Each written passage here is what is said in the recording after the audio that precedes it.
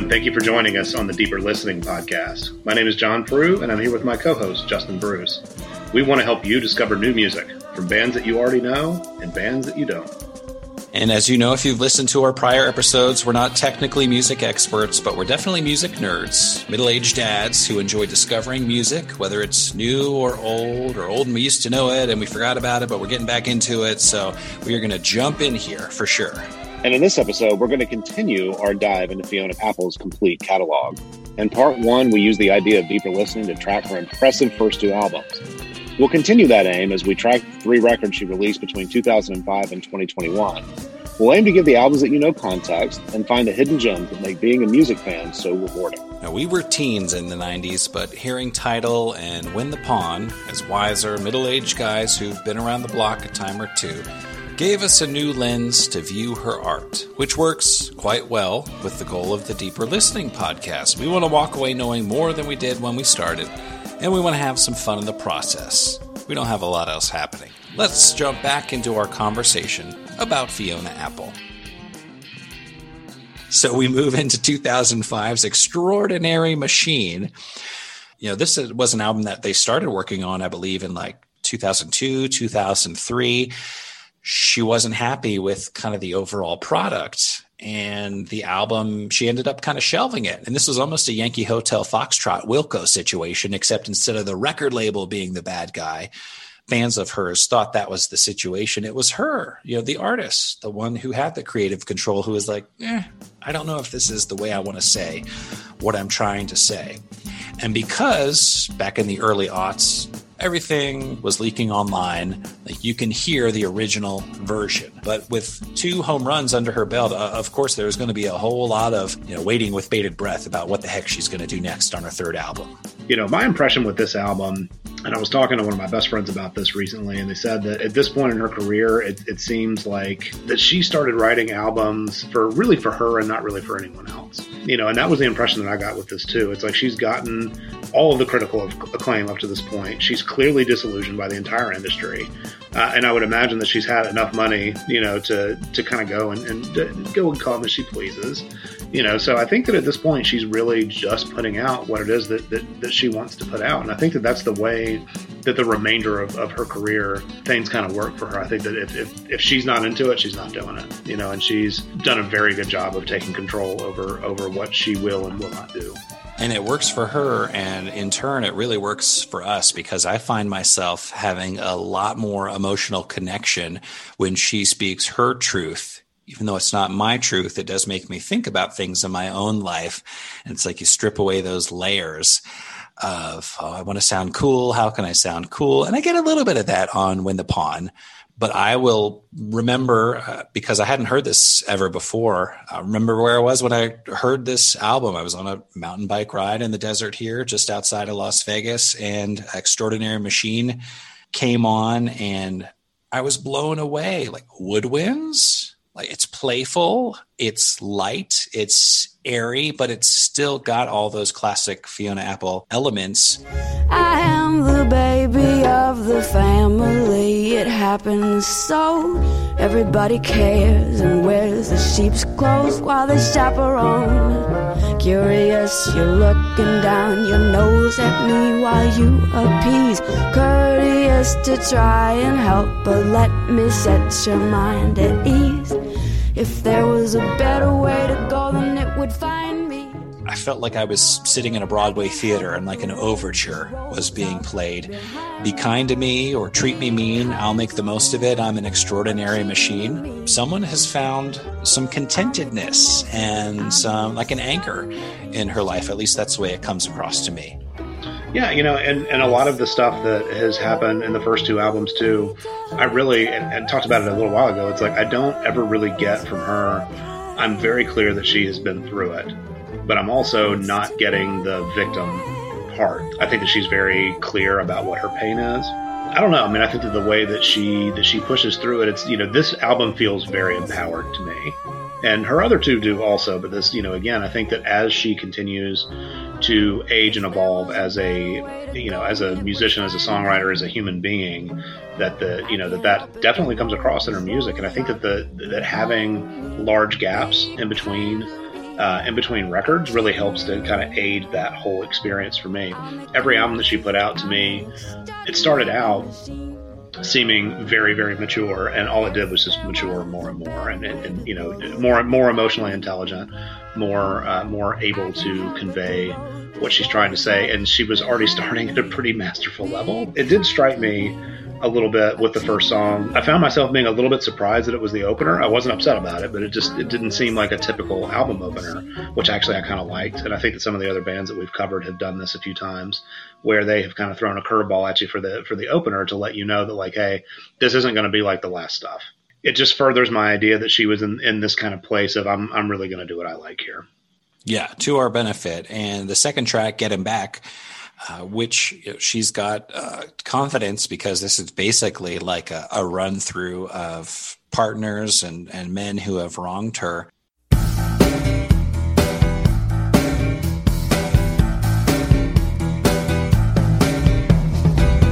One man, he disappointed me. The drums here are featured, and it is Questlove from The Roots. Pays to look at the personnel on the bottom of the Wikipedia entry of these albums. It's like, wow, all right, that's pretty impressive. This song to me sounded more like a traditional album opener. I thought there was just a great swing. I love the rhythmic drumming. I love the flow of the bridge. And I can definitely dig how she stays on the low end of the piano, like you were talking about left hand, right? This probably is my favorite track on the album. I mean, maybe. Again, to say it again, maybe. I mean, there's so many. But this one definitely sticks out as one that I really, really liked. And then we get into track 3, Oh Sailor. And boy, this really sounds luxurious and kind of sucks you in and is rolling along. It's kind of a lamentable combination of piano and drums that goes so great with the song's vibe. Oh, sailor, why'd you do it? What'd you do that for? Saying there's nothing to it, and you're letting it go by the board.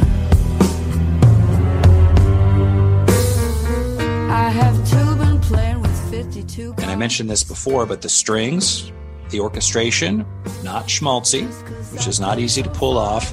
And yet again, I think the keystone of all this really tasteful instrumentation is the vibraphone. Turns out I just need to get into some solo vibraphone albums, I think. There's that one, Mary Carpenter is her name. I'll have to double check that. But from the Pretenders? No, there's a recent indie artist who plays the harp. Okay. I forget what her name is, but I've listened to a few of her albums, and it's like, yeah, all right, cool. Let's listen to some harp music. And it's the same here with the vibraphone. It's just so perfect and just such a pure sound that almost always complements all of these tunes really well. Time for an editor's note. I was trying to think of Mary Lattimore. Check out 2020's Silver Ladders, a great, calm, thoughtful album with some tasteful, behind-the-scenes layers of shoegaze guitar. 2018's Hundreds of Days, another winner that I've enjoyed. It's just great music when you're up to other things and want kind of a calming presence in your life. Anyway, back to the Fiona talk. You are 100% correct, and the fact it's not just the instrumentation, it's the production that goes along with it to mix those in such a way that they just feel like such a natural part of the music. And sometimes, we talked about like Pearl Jam trying to add, new instrumentation into some of their songs and it not really working. There's never a time that she does that where it doesn't work. It doesn't work extremely well. It's really brilliantly done. This song to me perfectly encapsulates the feelings that surround like just being repeatedly let down, right? And again, I guess different people are going to have different lived experiences here, but if you have been in a situation where you've been let down a lot, like this song really speaks to that. It's just a great song. Love it. Even if you haven't been let down by others, maybe there's a little sailor in all of us. So yeah. It's kind of interesting to see that from both ends of the lens there. Better version of me, I think we both agree, like, okay, yeah, not not bad, but I didn't necessarily have anything like super original to say about it. But this Temps Sick in the Head song, yet again, this reminds me of like 90s New York hip hop, punchy lyrics about dipping in and out of the end of a relationship. Just rust and the signature thing that used to bring the following. I have trouble now, even remembering. So why did I kiss him so hard late last Friday night and keep on letting him change all my plans?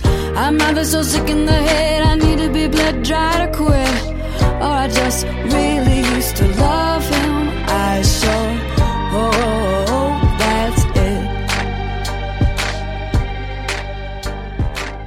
it. To me, the chorus asks the question, does love make us crazy and make us do crazy things, or are we just crazy and that's why we do crazy things?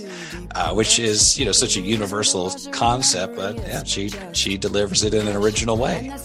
Yeah, and I would add to that, I mean, perhaps those things are one and the same, right?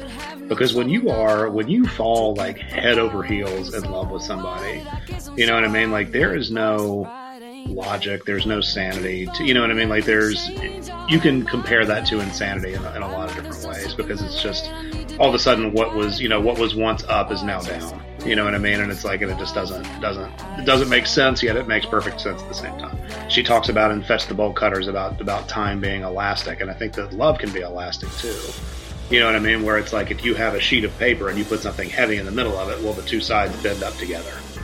You know what I mean? So, and and a lot of the times with because love and hate and everything, it's a very heavy emotion, right? So you're putting, if you look at your emotional life as a thin piece of paper, and you put something heavy in the middle of it, well, then the ends are going to meet, right? So I think that there's something there. So I'll wax philosophical about that for a minute. Yeah, and then in the next song, Parting Gift, I was driving to work at 3 a.m, and this literally made me laugh out loud, but not in a that's hilarious, but in like a oh my gosh, like she went there and just slapped this dude in the face verbally.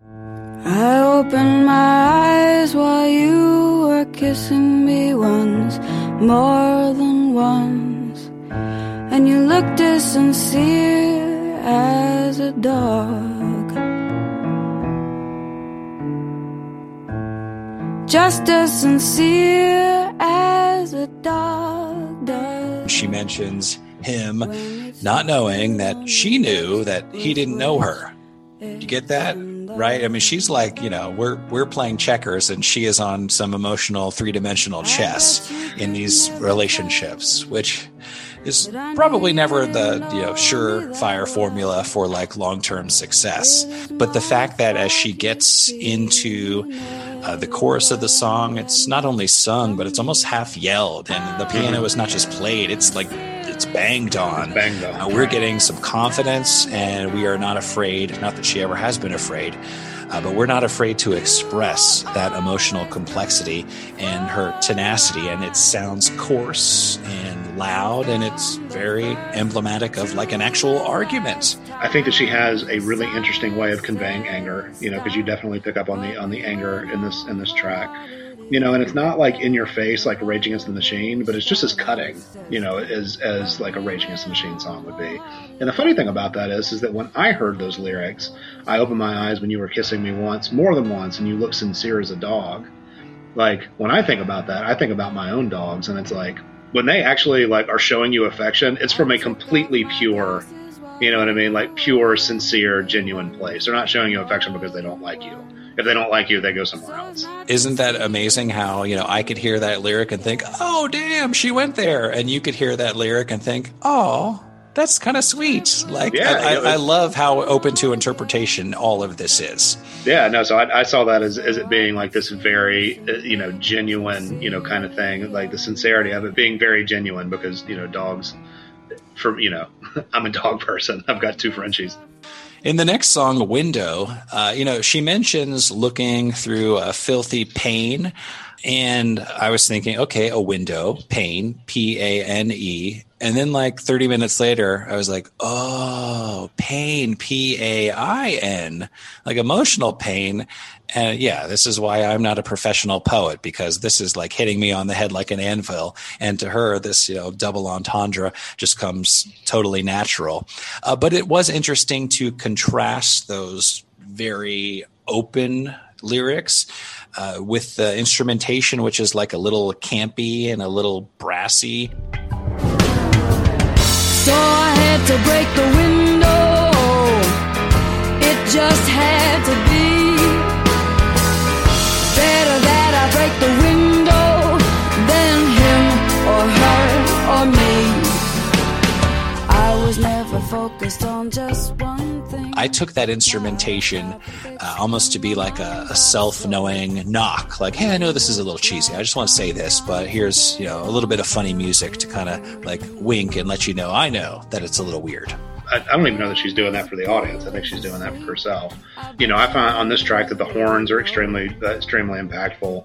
The all-around production on all of her albums is just A+. I mean, I absolutely love what almost seems like a march that's going on at the end of this song. And then you go into Oh Well, which is another song that's written about what I can only imagine is just a relationship that's gone wrong. She has such a talent for conveying the emotions that go along with the loss of something that you thought would be good. Her approach seems to be that even though she's had so much heartbreak and so it seems like she still goes into relationships expecting them to be good. And I think that for somebody who can sometimes, I believe, can be perceived as being jaded, when I see her songwriting like this, I kind of pick up a different feeling from that. It's like, you have every reason in the world to not trust anybody, but every time you get into a relationship, you think you're taking it from the perspective of it's going to work. And I think on When the Pawn Breaks, a lot of those songs are like, you should leave, I should leave. No, it's your fault, it's my fault. Whereas on this song and this album in general, it goes one more layer deep, where it's just more kind of talking about the emotions of like that loss, as opposed to it's your fault, it's my fault. So that's another like kind of method of showing her growth as an artist. And then we get into Please, Please, Please. Like Criminal, the label was like, hey, we love a track that we could play as a single and that has a little more melody. And it's funny, she wrote it, and it's a very listenable track, but she had a great profile in The New Yorker that came out right when the pandemic started, right before Fetch the Bolt Cutters was released. And she references Please, Please, Please as one of her very few weak songs. And I think even though I like it, it probably has to do with, the fact that the label asked her to. So she was like, fine, I will. Like Criminal, I'll write this in 45 minutes on my lunch break and show you. Please, please, please, no more melodies. They lock and pack their petty. They've been made up already. Please, please, please, no more melodies. I'm so tired of crying. You'd think I was. Can you imagine just how much of yourself that you would have to put into your music where you could consider this song to be weak? I will also admit that Please, Please, Please, the line Please, Please, Please sung on the downbeat isn't necessarily my thing. There's something about it that is not quite as artful as some of the other things that she does, but man, it's still a great song, and it's got a great hook. And I think, that probably didn't happen by accident. I think that, the fact that it is like a little disarming, she knew that would kind of give listeners pause. And it's interesting because in the next tune, Red, Red, Red, this could be at home instrumentally on Tidal, an atmospheric ballad that's just littered with gems. I don't understand about complementary colors and what they say. Side by side they both get right, together they both get gray. But he's been pretty much wow, that's right. Come on. That makes me think about the reading that we had at our wedding back in 2010. So the fact that this random Fiona Apple album is making me think about a specific detail, about my wedding day is like, wow, there's really some power in just kind of being poignant and pointed and just kind of painting a specific picture, because you never know what it's going to trip off in other people. And she also casually says, what's so impressive about a diamond except the mining? And that really stood out to me as well. Man, I'm not necessarily sure what that means, but it means something. I mean, to me, what that means is like, that sometimes it's the effort that's put into something that is what makes it beautiful, and not the thing itself. You know what I mean? So it's like with a diamond, it's, obviously it's a pretty stone, you know what I mean? But I think what she's saying is like all of the earth that you have to move in order to get a diamond, and all the pressure that it takes in order to form one. You know what I mean? The real beauty is in going after it, and moving heaven and earth to get it. Yeah, that's keen insight. You're not John the teenager anymore. You're John the aged man. As we sort of round the corner and head toward the tail end of Extraordinary Machine, last couple of tracks, Not About Love, starts pleasantly enough. But she's actually talking about some weighty things here, like the intimacy that's involved in a relationship and how you can use that knowledge about your partner and what makes them tick, but you can wield it as a weapon against them when you're in an argument. Whew, yeah, we all know about that. Pretty impressive. And then she does get into those sort of more harshly delivered lines in the chorus. This is not about love because I am not in love, and it's confrontational. And then there's this burst of a final verse that's just like explodes out of her as the piano is just like rolling along purposefully but haphazardly. What is this posture I have to stare at? That's what he said when I was sitting up straight. Changed the name of the game because he lost it. He knew he was wrong, but he knew it too late. But I'm not being fair because I chose to listen to that filthy mouth. But I'd like to choose right. Take all the things that I said that he stole, put him in a sack, swing him over my shoulder, turn on my heel, step out of his sight, try to live in a lovelier life.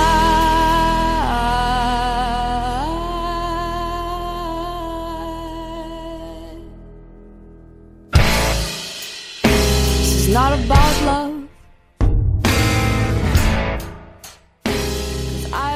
Yeah, no, for sure. I mean, and to me, I found the song to be frantic, but frantic in a very good way. If that makes sense or doesn't. That was just what came to me while listening to it. And the last track, the first track on this album, Extraordinary Machine, and the last track, Waltz, Better Than Fine, were supposedly the only two tracks that were unchanged from the two versions of the album. And I was able to draw some comparisons between the first and the last songs, almost like the beginning of a novel and the end of a novel. But this feels like her, I feel good, I'm content kind of anthem. I love that we get the woodwinds back and they weave in and out of the piano. This reminded me of the beginning of the Pixar movie Up.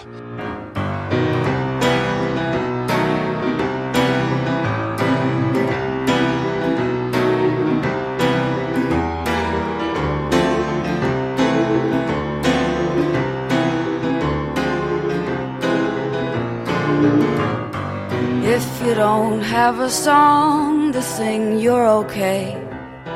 You know how to get along humming. Even in the first track, she says, be kind to me or treat me mean, I'll make the most of it, I'm an extraordinary machine. In this song, to finish the album, she's saying everyone else's goals to get big-headed. Why should I follow that beat, being that I'm better than fine? And I just love that, she's got this contentedness happening in her life here on her third album.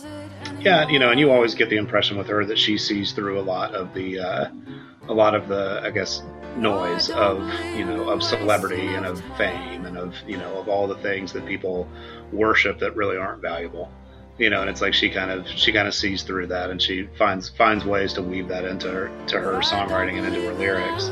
One of the things that she says in this particular song, she says, if you don't have a point to make, don't sweat it.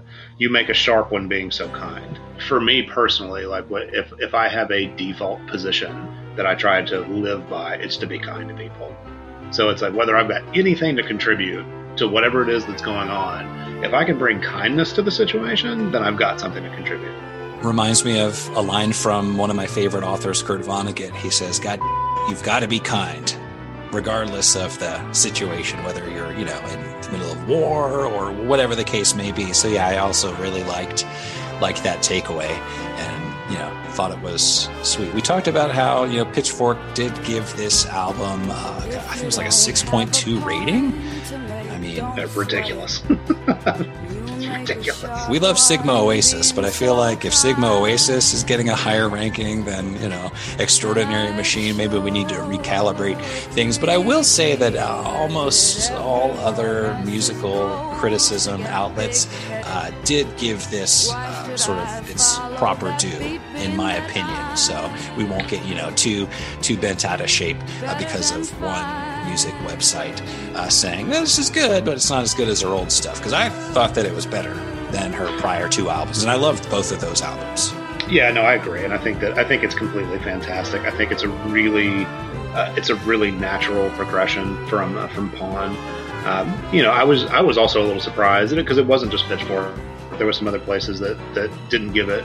It wasn't quite as lauded as the first 2, and I felt like it deserved equal, if not more praise than the first two albums in some respects. For my personal taste, there's some of her other music that I will probably put on before this album, but man, I really have got a lot of respect for what she's doing here. And then in 2012, she puts out the Idler Wheel, and to me, again, it's another just masterpiece. I know that the Grammys are a horrible benchmark to use for great music, but I really don't understand why this album was not in contention for the Album of the Year category. It's not to say that there weren't fantastic records that were out in 2012. There were. Most music critics had this album in their top 5 list. It's much like, the album that was put out last year with Fetch the Bolt Cutters. To me, if it not being in the category of Album of the Year is a snub in and of itself. They keep trying to wedge her into the alternative music category, and it's like to me, it almost seems insulting to put her in that category. Isn't it funny how, the older you get, the less that genres matter, of course? When you're a teenager, you're like, oh, I'm into fill-in-the-blank kind of music. Nothing else. It's all heavy metal for this guy. But, when you get along in your years and your experiences, it's like, I don't know, whether it's Americana or indie music or jazz or pop or whatever the heck Fiona Apple is. It's like, I just want to hear good music, and this definitely fits that bill. My initial reaction to the Idler Wheel was intimate, it's engaging, just pure emotional expression without being bogged down by extraneous details. Yeah, I agree. And and while I absolutely love the production on the first 3 albums, I love the fact that this album is a lot more stripped down. And I think that I think it's just kind of almost marks a turn in her career with how the albums are being produced. It makes it seem very natural. It makes it seem very raw in all the right ways. I really like how this album is recorded. You can almost get that sense on the first track. There's like a little bit of like a metallic clang that sounded to me like shackles or chains that are in the background. And I don't even know how they made that sound, but the song draws you in immediately. Right off the bat with Every Single Night, I think that you're greeted with the idea that this is going to be a different take than what you have heard from her before. And I think it's very intentional, the way that, the same way that Extraordinary Machine starts off on a way that I wouldn't consider to be a typical album opener, but I didn't think she wanted it to be a typical album opener. She didn't want it to be a typical album. And I think that this whole thing, it's a different take right off the bat, and you are immediately aware that this is going to be something different than what you've heard from her before. Feels and know every single night's a light with my breath.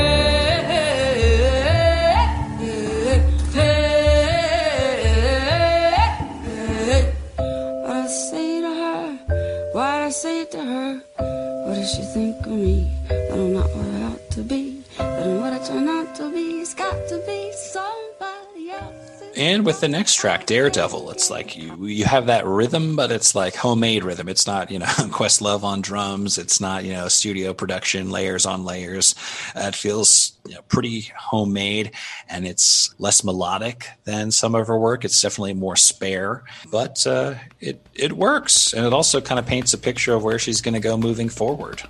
I guess I just must be a daredevil. I don't feel anything until I smash it up. I'm caught on the cold, caught on the hot, not so with the warm a lot. And all I want's a confidant to help me laugh it off. And don't let me move. I think this is a new take for sure. I absolutely loved it.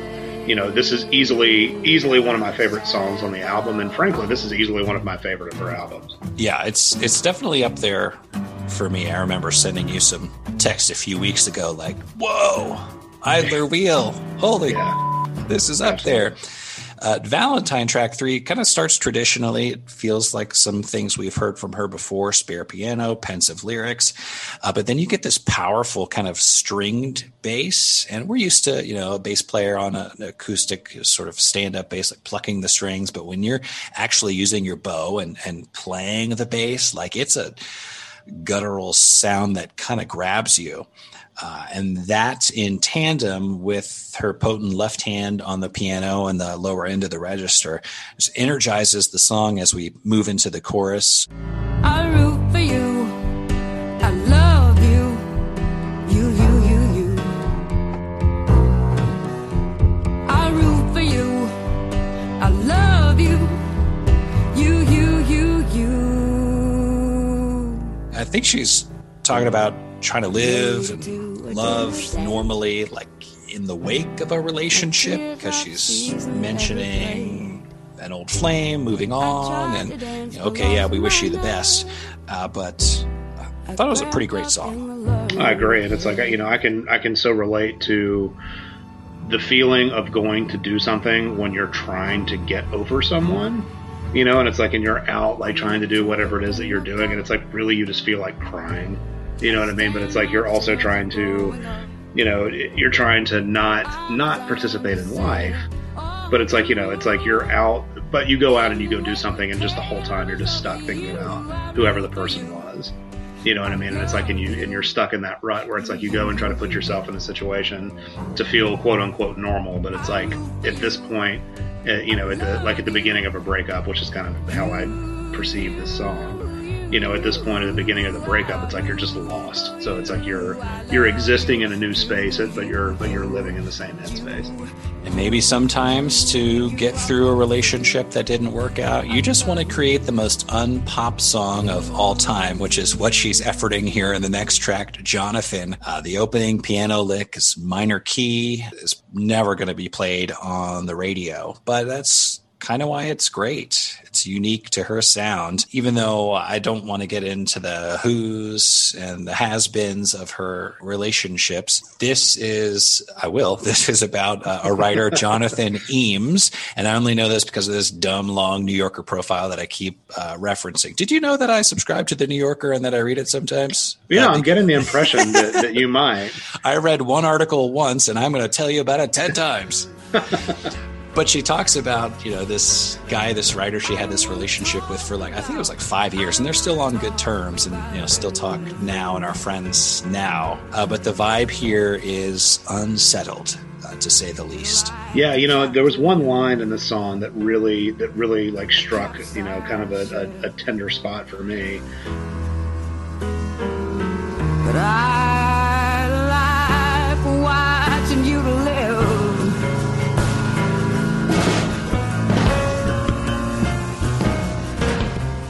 I heard my dad one time talk about, it was like Kathy Ireland or something. He was like, I would sit and listen to her read the phone book.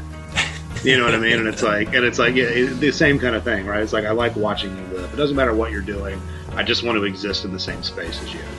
You know what I mean? I thought that was just such a sweet line. And it's interesting how we pivot into the next track, and we go from this sort of obscure minor key piano to like this rollicking up and down and almost a saloon type piano in the track Left Alone. And we've got raw confessional and sort of interrogation type lyrics. She says, "How can I ask anyone to love me when all I do is beg to be left alone?" Again, I mean, we've talked numerous times about how she has an economy of words, and it's like it only got better as her career progressed. And I feel like, especially in these last two albums, her lyrics are just less veiled than they were in the first three. But I mean that in a great way. You know, it's like she found a way of being transparent and then making herself even more transparent. And I think that she's, not only growing as an artist, but she's also continuing to grow emotionally. And we fawned over how mature she was as a teenager. Here we are, in 2012, and she's in the song Werewolf taking ownership of her actions and her feelings, which is like, the penultimate sign of self-growth, being able to sort of own your stuff. And I could liken you to a shark, the way you bit off my head. But then again, I was waving around a bleeding open wound. But you were such a super guy till the second you get away from me. We're like a wishing well and a bolt of electricity, but we can still support each other. All we gotta do is avoid each other. Nothing wrong when a song ends in a minor key. Nothing wrong when a song ends in a minor key. But she's talking about how she wasn't really able to meet a good guy halfway in a relationship. But she says it so beautifully. Nothing wrong when a song ends in the minor key. It's just one of the prettiest tracks on the album. And it was curious at the end of the song, there's like, to me, it sounded like a concert sort of screaming. I think I read it was like kids yelling on a playground. And it's like, maybe I just need to think about it some more. I don't really get the dovetailing of that sound with what the song is trying to say. But, as you've mentioned, she's not doing anything on accident here. She has a purpose. We just, I haven't figured it out yet. But you were such a super guy till the second you get away from me. We're like a wishing well and a bolt of electricity, but we can still support each other. Yeah, no, and it's her purpose to work out, and I think that's a great thing about that. This song absolutely gutted me. I think it's one of the songs where I'm crystal clear that Fiona Apple is either the best music to listen to during a breakup or the absolute worst music to listen to during a breakup, depending on your headspace, right? Because I think sometimes you could listen to this from a very empowered place and feel empowered by it, or you can listen to it from a place of deep sadness and just feel hollow at the end of it. You know what I mean? You got to be careful. Sometimes it's like when you're in a spot and you listen to some music or read books or whatever that really convey that, it can sort of sink you further into that hole. Yeah, no, for sure. Periphery, you've mentioned recording a little bit of music here and there and always being interested in layers of a song, which I think is pretty cool. You've got a brain that kind of works that way. We sort of tossed around some ideas, but at the end of this track, Periphery, and I'll play a little clip so people know what we're talking about, I have no idea what's going on.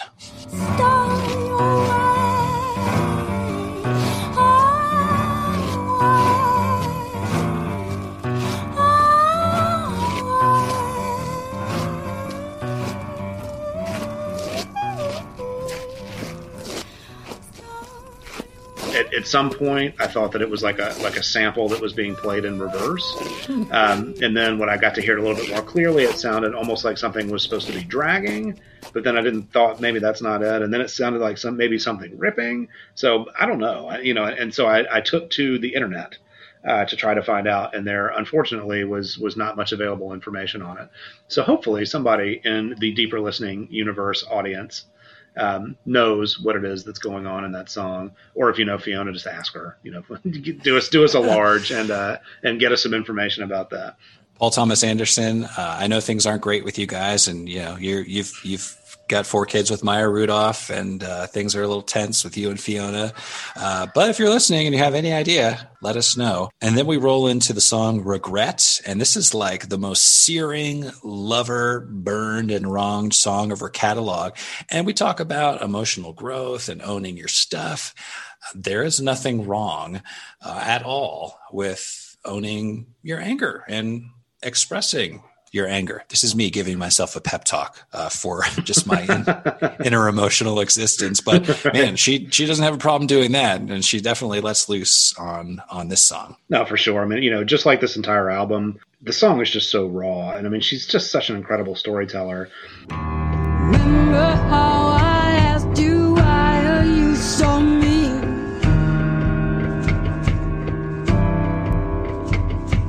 You didn't know how to react to being seen. There's a line in the song where she talks about like being sick and, and the guy not believing her, but then him getting sick and her taking care of him, and about how much he just hated that. And there's just so much that's going on there. It's so impactful because like you can either like take it at face value, or you can dig into it a little bit. And you can see him as being somebody that clearly in her mind, like, can't face his own imperfections in an honest way. You know what I mean? So it's like her taking care of him when he didn't do the same for her is a way of like holding up to the mirror to him in a way that he can't get with. And, that's got to be frustrating for her because, with her and her life experiences, like that wasn't an option. I mean, if she, had that same stunted approach, it's like she would have stopped existing a long time ago. So I could see how, that would be frustrating when, you're someone with such a breadth of experience with some jabroni who can't even be vulnerable. Right. No, exactly.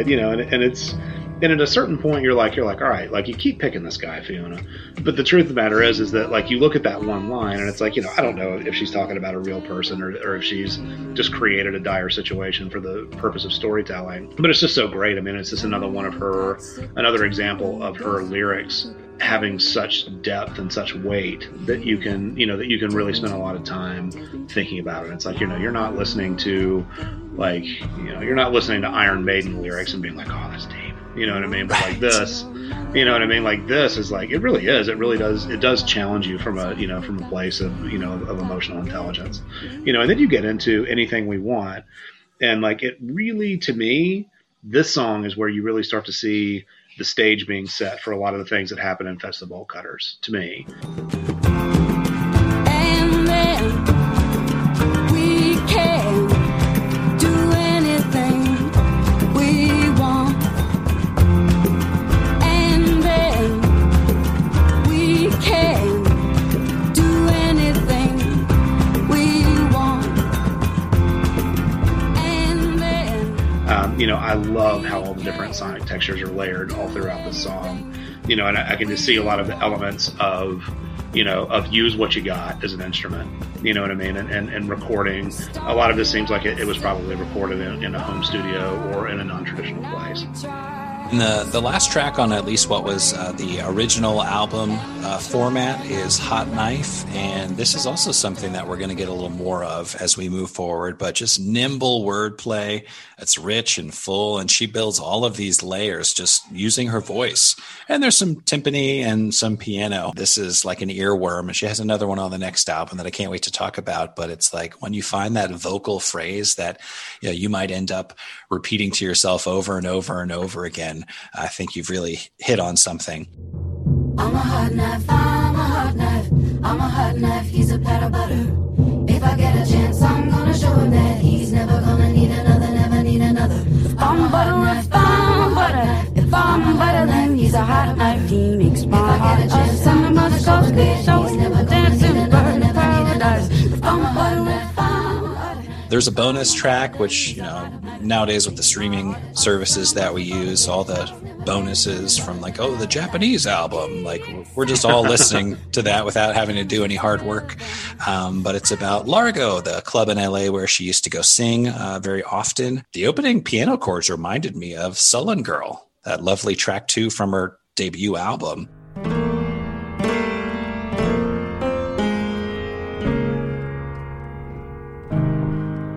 Autobiographical lyrics about singing at Largo and just beautiful vocals. Man, she sounds like a bird fluttering in the sky as she dips in and out of these various musical styles. I feel like singing and drinking and stuff, and I don't want to care if I stumble or cry. Handle me like family, and that'll be enough to keep me from dying when I want to die. When over the rainbow's too far, go to Largo, go to Largo, go to Largo. When over the rainbow's too far, go to Largo, go to Largo, go to Largo. This is one song that reminded me a little of Funkadelic, not in what it sounded like, but just how we can go from style A to style B to style C across the span of like 3 or 4 minutes. And you just have to have such a command and such a skill set to be able to pull that off.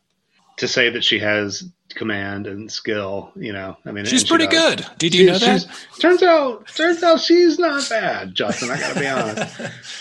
It really did. To sum it all up, I really, really enjoyed this album. I really felt this album. I love the stripped down nature of the album, and kind of like the whole like vaudeville, like cabaret kind of vibe to a lot of it.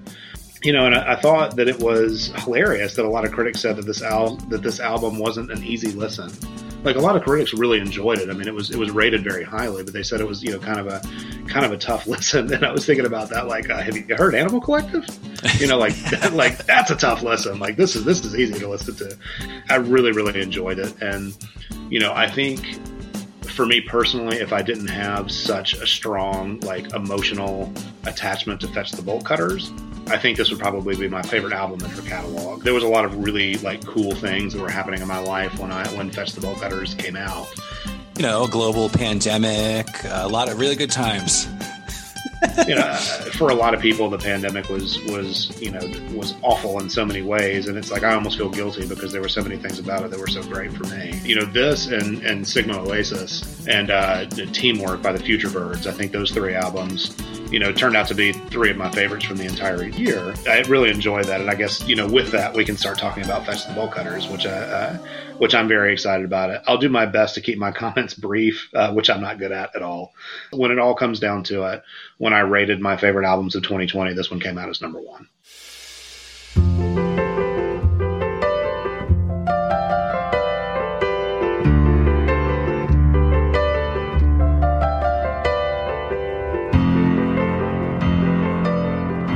And I remember hearing it because it was like, whoa, Fiona Apple has a new album. Everybody loves it. I should listen to it because I haven't heard her since the mid to late 90s. And I was really impressed. I think I'm with you. I loved Idler Wheel, and Fetch the Bolt Cutters is also right up there in the cream of the crop. And I was just giving you a tough time. I'm also one of those people who is like, yeah, the pandemic was awful, an awful occurrence. But when you look at that in an isolated, insular way, I also have, some fond memories in what was otherwise like a pretty rough time as a collective human experience. She has these incredibly long stretches that she'll go and not put albums out. I remember when she put this out, there was so much critical acclaim surrounding the album even before it came out. Like, people were writing about it and all that. I'm like, well, like, I dug her stuff back in the day. Like, let me check this out. And I remember putting it on and just being like, what?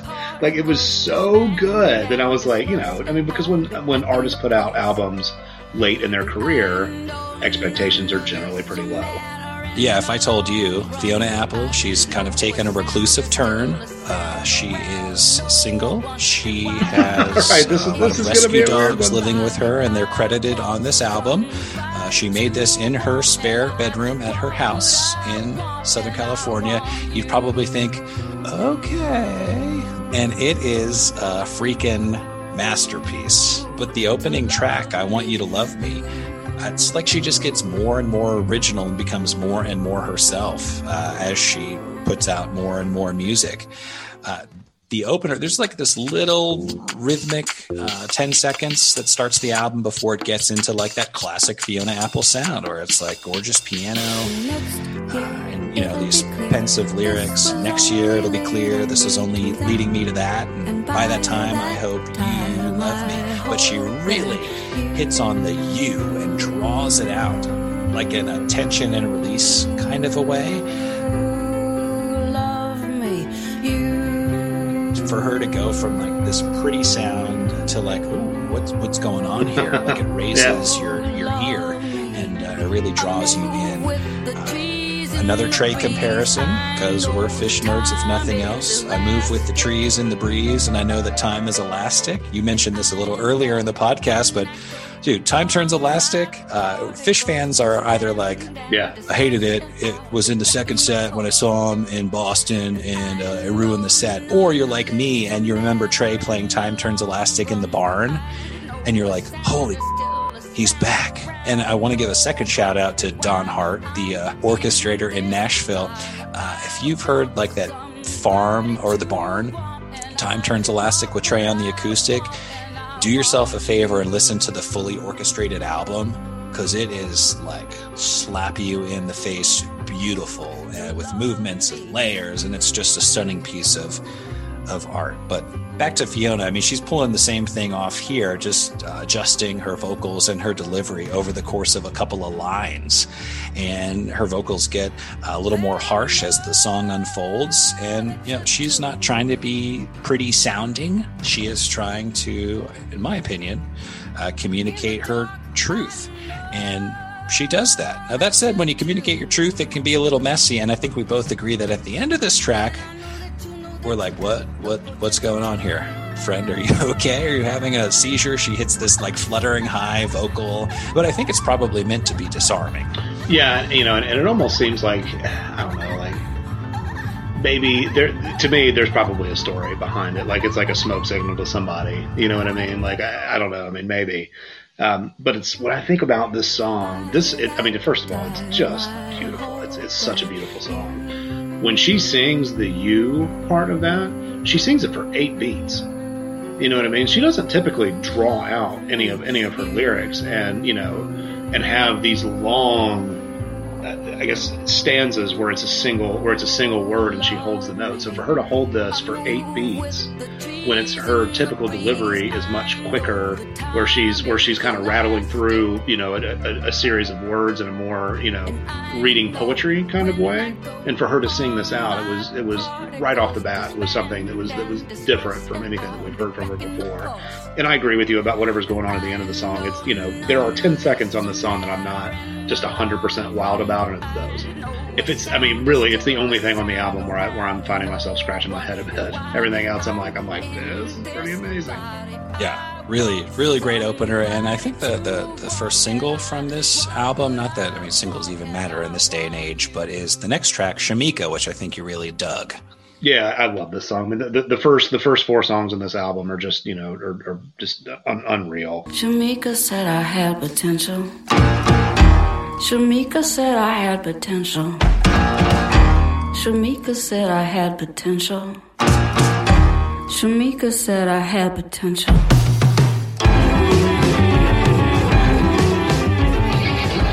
This is another one. I love it. It's a time and place kind of song for me. So I just bought the house that I'm in now, and you know, I can remember coming into. I remember like walking into the house a couple of days after I bought it, and I had this like this Bose Bluetooth speaker that was sitting. At the time I had a wall that separated my sunroom from my kitchen, and there was like this hole that was cut out in it, and I put the speaker there. And apparently I was listening to Shamika in the car, because when I walked into the house, it connected to the Bluetooth speaker, and it was just me that was in there. And there was nothing in the house. There's no furniture or anything like that. And then this song comes on and starts playing, and it's like echoing and bouncing all around the house. And it's like this, you know, the excitement of, you know, of the time that's going on. And it's like that memory is like completely seared into that experience for me. And Shamika said that she had potential. Fiona Apple did in the song. It's about a middle school classmate of hers. And your house has potential. You can't see it listening to the podcast, but you've done a lot of work and it looks great. Yeah, no, we've done a bunch to it, and it's, and at the time, looking at the house as we bought it, it was, that's what we were looking at. We bought it because of the potential. There was one room was the reason that I bought it, you know what I mean? And then the rest of it was like, I can make it into what I want. It's pretty cool when, the song will take you right back to that time and place. I think that's very neat. We get into, I love Fetch the Bolt Cutters. Fetch the bolt cutters. I've been in here too long. Fetch the bolt cutters. I've been in here too long. Fetch the bolt cutters. And apparently the album was going to be called Fetch the Bolt Cutters before she wrote the song Fetch the Bolt Cutters. This comes from like this Gillian Anderson, from X-Files fame, this British crime drama that she is in nowadays, called The Fall. And it's a scene where she finds a girl who's been in this room and gone through these awful experiences, and Gillian Anderson says, "Fetch the bolt cutters." And Fiona Apple has gone on record doing press for this album and saying, it's about breaking out of whatever prison you've allowed yourself to live in, whether that's like in the show, like a very real prison, or some emotional construct that you have built for yourself or that you've accepted. But the message to this record, according to Fiona, is fetch the bolt cutters. Get out of the situation, whatever it is you don't like. As someone who used to have dogs, and not currently in that season of life, they've gone over the Rainbow Bridge, but we're just dealing with kids and their poop and not dogs and their poop. But I have to imagine the fact that her dogs are barking at the end of this track has got to drive your two Frenchies crazy. And anyone with dogs is like, geez Louise, come on, lady. Yeah, no. I can definitely confirm that. My dogs lose their mind when the song is played, because again, this song. The song on this album is recorded in the confines of a home, so when you hear the dogs barking, it's disarming to me sometimes. Where I'm like, oh, is there, is there a dog, around? Because it sounds like it's in the room with you. It's one of the things about this album that I really enjoy is that it sounds like you are in the room that it's being recorded. We talked about that with some of the Funkadelic albums, where it's like the vibe of the album really puts you there. With this one, it's the sound of the album. The sound of the album, you can, knowing going into it that it's recorded in a spare bedroom, you can very quickly get into the headspace that you are in the spare bedroom as it's being played. And she's on a roll here. We get into Under the Table, and she's basically describing how she is at a dinner party and can't keep quiet when someone says something that, she thinks is wrong. So when they say something that makes me start to simmer, that fancy wine won't put this fire out. Oh, kick me under the table all you want. I won't shut up. I won't shut up. Kick me under the table all you want. This made me think of my wife, Jamie, who just has that magical ability when something is said to be like, no, I disagree, and it's important to me to let you know that I think what you're saying is wrong. Me, growing up in a big family, people pleaser, that is not my instinctual reaction. I will absolutely not bury some stuff. I will be like, okay, yep, gotcha, duly noted. While in my brain, I'm like, what the heck is this person talking about? But I really admire that in my wife, but also here in Fiona Apple, even though that can't make for easy relationships, as she's talking about, her date kicking her under the table here at this dinner party. Yeah, I think it's such a great transition from the previous song with Fetch the Bolt Cutters. It starts out with, I would beg to disagree, but begging disagrees with me. And it's like, it's just such a great turn of phrase. And the way that she talks about this whole interaction, it's like you feel like you're at the dinner table, and you can feel her temperature rising as to put it in her terms, it's like, the mutton that she's forced to be at the dinner table with, are talking about things that she clearly can't get with, and it's like she's not going to be quiet about it. And and again, it goes back to that the whole idea of empowerment. I mean, because same kind of thing. I grew up in the South. I grew up in a family where I was the youngest of three kids. And for me to be at a place where I would feel it necessary to speak up about something, somebody would have to say something pretty rough for me to be like, no. You know what I mean? Like, and there's been a couple of times where that's happened, you know, where somebody has said something that's been like overtly racist or, you know, or misogynistic or something like that. And I've had to pipe up and be like, we're not doing that. But even then it's like, I'm so uncomfortable in that situation. You know what I mean? So to hear her talk about it in such an empowered way, it's like, it's really, to me, it's admirable. I wish that I was more like that. Yeah, it's so funny. As someone who also grew up in like a bigger family, and you know, falling in line is definitely like a quality or a value that carries weight. But you're right. You know, we talked about, hey, you know, it's 2021 now. Like, what flew 5 or 10 years ago, let alone a couple of decades ago, isn't going to fly. And yeah, even, you know, polite little old me who's afraid to offend anyone, yeah, when those moments arise, is going to be like, yo, no, this isn't what we're doing. But you know, it's not me at a dinner party if we're just talking about, like, you know, something less intense. And I'm in my head, when I heard this song, Under the Table, I was, you know, thinking of, you know, not something like so cut and dry and black and white. I was thinking of, you know, her getting into it with someone over some smaller thing, which in the imagination that I've built around like who she is as a person, like totally fits with her vibe. Yeah, no, I mean, this, you know, it's just another one of those songs where it's like, it just puts you in the room, you know, and it's like, it's hard for me to, and I've said this a bunch, there's no way to word it differently. I can't really pick favorite tracks on any of these albums, but this one is one of my favorite tracks on this album. I really, really like this song. It's just, it's a great story, you know, and it's like, it's a great story. It makes me think about it when it's, you know, it makes me think about it after the song's over. It's kind of like when you watch a really good movie and you spend the next 3 days thinking about like what was going on in the movie. Like, this song put me in that same space where it's like I thought about like the story that was being told in this song long after the song was over, which is, you know, that is a super rare occurrence for me. Which is funny because that's what the next track did for me, and because it was so like instinctual and so like such just hit me on a rhythmic kind of deeper level. But the song Relay, I mean, this is a masterpiece. She wrote this lyric in her teens, apparently, but it's evil is a relay sport when the one who's burned turns to pass the torch. Evil is a relay sport when the one who's burned turns to pass the torch. Evil is a relay sport when the one who's burned turns to pass the torch. Evil is a relay sport. But she's delivering it in this, you know, very catchy, rhythmic way, and it is infectious. I always think when I'm thinking back to what were my favorite albums of the year, I don't ever think what was the best. I just think of what did I listen to the most.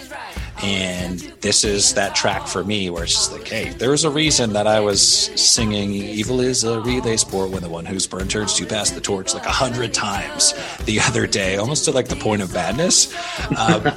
But she comes by it honestly. I had read that when she was a kid and she has battled, you know, not only depression and anxiety, but also OCD, she would roller skate around the kitchen table in her New York City apartment 88 times because those are the number of keys on a piano.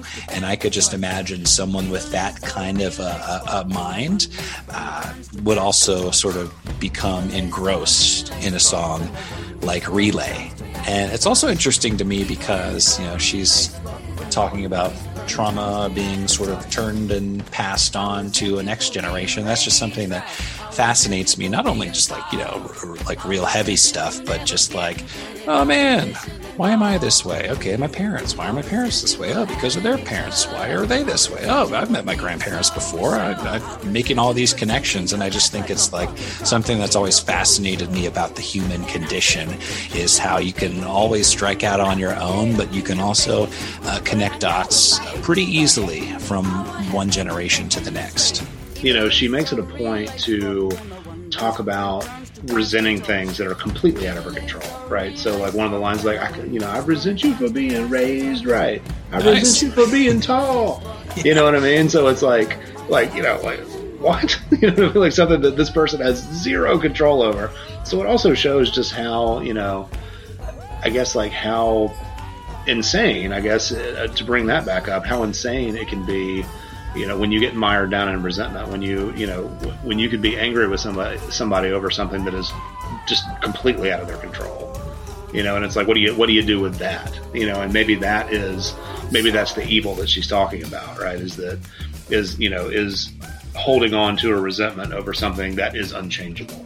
And also how honest and vulnerable it is to even like admit that. Right. Yeah, no, exactly. To paint oneself in an unflattering light, that's certainly not something that I am able to do in my life very often. So the fact that she's, releasing this album and she's like, nope, yep, we're going with this. I'm gonna say this stuff that sounds a little crazy, but this is me. Here we go. Like, bravo. Yeah, for sure. It's funny because we talk about, how deep those songs were, and then we get into this tune Rack of His, and it's inspired by a couple of relationships over a lot of time, but she's like literally talking about like, oh, this guy's got this rack of guitars. And It's just like, okay, all right, well, this seems a little superficial in reference, after the heels of what we heard before, but also, a fine tune. And then from there we get into Newspaper. There's no bad tunes on this album. I thought that this was another good one. I don't know what your take was on it.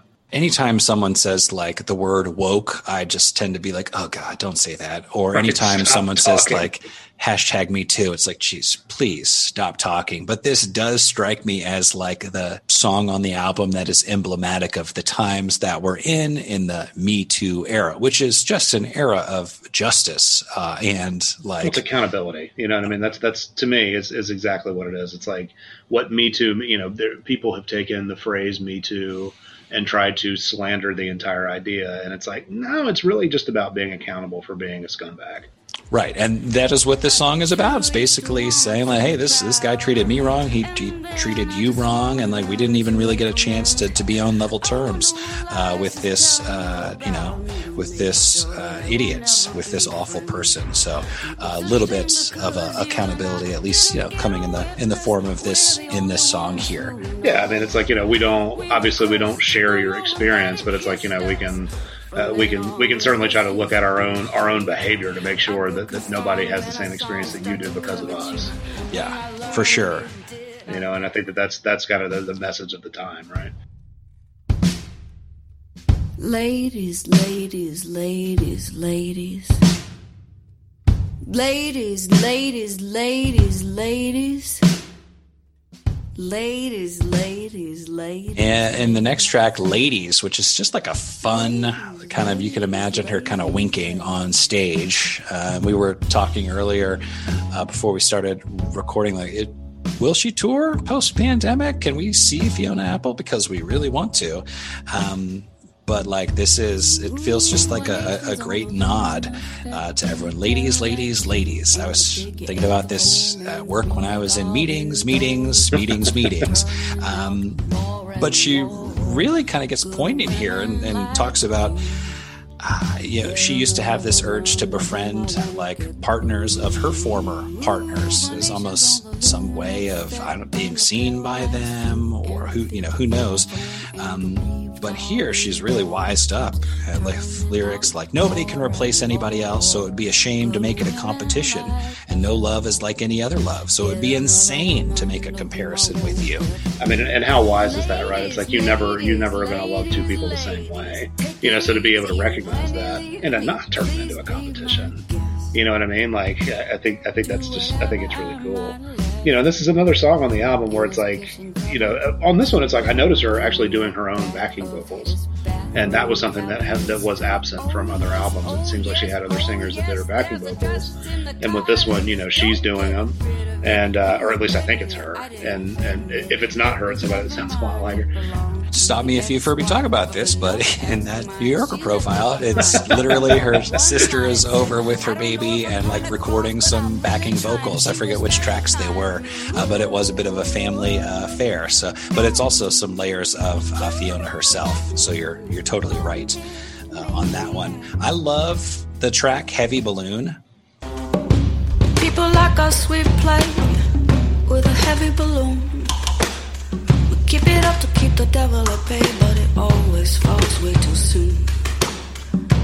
We were like a sweet play with a heavy balloon. Snazzy production here. I don't know how she pulled this off in her spare bedroom. This is almost like how Sullen Girl was kind of painting a picture of depression on her first album, about It's Calm Under the Waves in the Blue of My Oblivion. This kind of does the same thing. It doesn't necessarily even have to be depression. It could just be if you're going through it, you know what I mean, and you're kind of stuck in that. You know, you're stuck in that same headspace. It's like, you know, you might have like fleeting moments of like happiness, but like what's surrounding all of that is, you know, are these layers of like intense sadness or hurt or pain or whatever the case may be. So I think but I do think it's a very apt description of depression as well. Yeah, kind of a choose your own adventure, kind of Right. apply it to yourself. Sort of choose your own terrible adventure. Right. I wish I could turn back to page 37 and do that one all over again.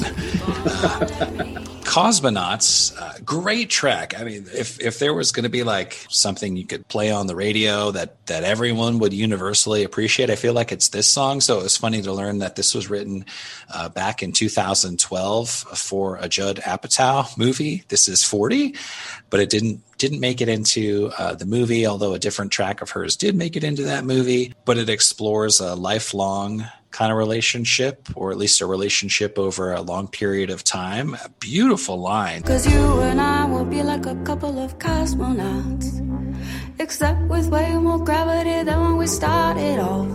Whoa, you and I will be like a couple of cosmonauts, except with way more gravity than when we started off. When you resist me, hon, I cease to exist. Hello. Anyone who's ever been with someone for a long period of time and gone through some things, that hits the nail on the head. The other line from the song that really got me was, "I only like the way I look when looking through your eyes." You know, I thought that was such just a cool line, because it's like, you know, I guess like when you have the experience of being with somebody who like likes you, warts and all. You know what I mean? It's like, so even like when you can't see it in yourself, it's like they still see it in you. I mean, and that's like literally as beautiful a picture of unconditional love that you can paint. So, I mean, yeah, for sure. So, and then we pivot into For Her, which she says was written on behalf of a friend who had her own experiences. But this is also written during the nomination of now Supreme Court Justice Brett Kavanaugh. So, you know, with that information in your back pocket, you can sort of follow along as this song morphs from like chants.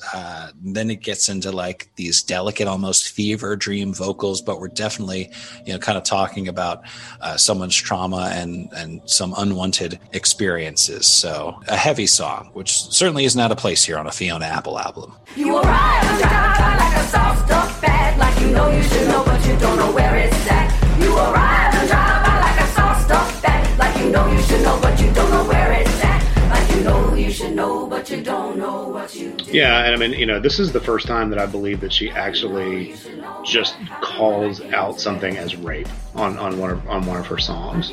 We've talked about how she words things and how that has progressed throughout her career, and it's gotten to the place in Fetch the Bolt Cutters where she's just calling it out directly instead of alluding to it. And I think that it takes a lot of courage and a lot of confidence to be able to do that. Yeah. Very impressive. Drum set, a random song about a misunderstanding with her band. I feel like there's not a whole lot to say about that, but On I Go. She has this repetitive clapping chant, and I believe she's literally just saying kind of the same phrase over and over and over again. I'm not gonna to ward or away. Up until now it was day next day. Up until now in a rush to prove. But now I only move to move. I'm not gonna to ward or away. Up until now it was day next day. Up until now in a rush to prove. But now I only move to move. I'm not gonna to ward or away. Up until now it was day next day. Up until the way that there's like a little bit of sporadic drums and the rhythm reminded me of the end of Strawberry Jam from Animal Collective with that track Derek, how it's just like the rhythm kind of takes you over. But she says, but now I only move to move, among other things. But that's really, encapsulates, I feel like, hey, I'm me, I'm doing my thing. As long as I stick to my own truth, that's all I need. I'm going to be good. And I think that's a really cool message to wrap this album. I agree. It's like stay in your truth and do what moves you with intention. It's about doing life and not having, life happen to you. Is that kind of the message that I get from it. I guess to kind of sum this album up as best you can, it's like, people have complained, talked about how slow her output is and how slow it's been for her entire career. But my thought with it is like, listen, if you're going to put out albums that are this good, take all the time you need. You need 10 years between albums? Okay. If you can be putting out albums for 25 years and have something like Fetch the Bolt Cutters come out of it, I think that, she is somebody who has essentially done things her way throughout her entire career. She has bucked the system. She has made the system work for her. She has not accepted the system as it is. Again, it goes to a lot of courageousness, a lot of empowerment, where, I think that she understands the talent and what she was bringing to the table, and really made sure that she didn't water it down. With this album in particular, I just think it has such a free feel to it. The album overall, to me, it feels like freedom in comparison to the other albums. The lyrics are a little bit more veiled in some of the previous albums, and to where this one, it's like, you feel like that you are more in her head and in her heart of how she is speaking during this album. That was my take on it. I thought that this album was brilliant. To be honest, I think her entire catalog is brilliant. I don't think that there's a bad album in it. When we started, when I had listened to Tidal again for the first time in, probably 20 years, I was like, whoa, this is better than I remember. And I remembered it being awesome. So when I rank these, so Tidal is going to end up being last on the list. But I love Tidal. And Tidal is a masterpiece and just punching way above its weight class, to say the least. But I think for me, Idler Wheel and Fetch the Bolt Cutters are the top two. And then Extraordinary Machine, I just love like the woodwinds, the playfulness, and the self-assuredness that she communicates in that album. And I think Win the Pawn, such a tremendous, rhythmic, confident follow-up to her smash debut, that it's almost like every album gets better. So they're all great. We're splitting hairs here. This has me so jazzed for whenever, wherever, however the next album comes out. It's like, it's literally going to be like 2027. Right, in 2042 when the next album drops. No, I had a very similar experience. Trying to rank these was difficult. And I can't, to say that one is better than the other, I think is I don't think is really even fair. So I've got to rank them and which ones were my favorite. I have such an emotional connection to Fetch the Bolt Cutters that I would have to very narrowly put that one in the top slot for me, followed by Idler Wheel. So I think that you and I were very much on the same wavelength for both of those. Both of those albums are A++ albums. And then for me, it would be When the Pawn Hits would be right after that. I really, really like that album.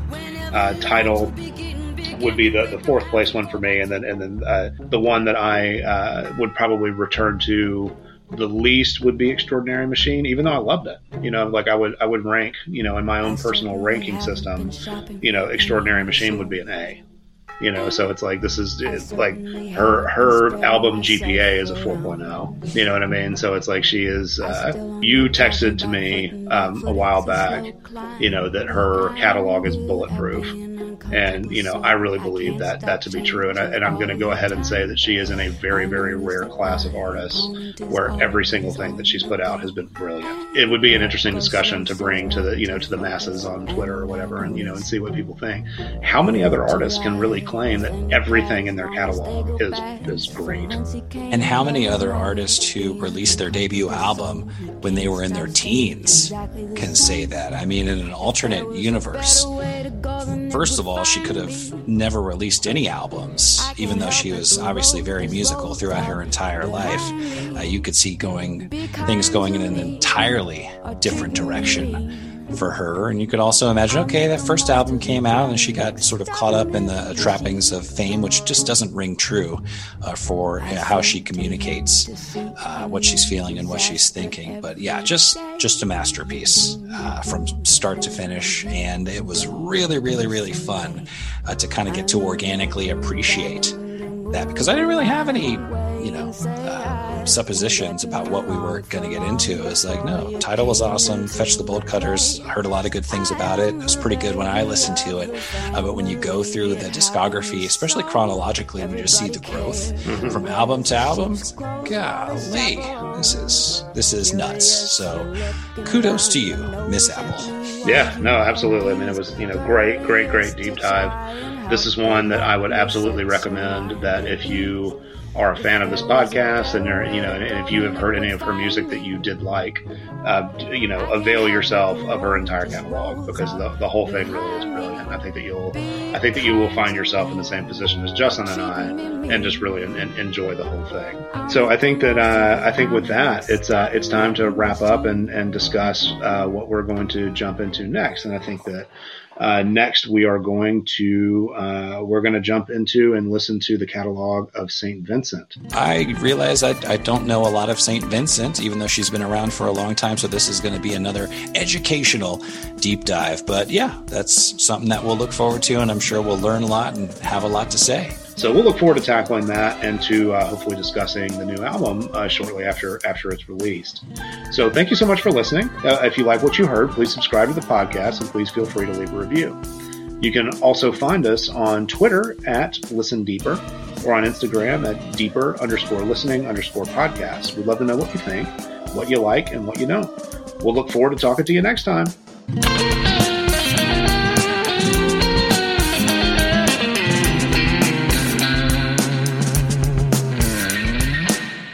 Thanks as always to the incredible Thomas Wing for our theme music. Get into a better mood indeed. Check out his Bandcamp page at blackoutmakeout.bandcamp.com. There will be a link in the show notes. Thanks so much.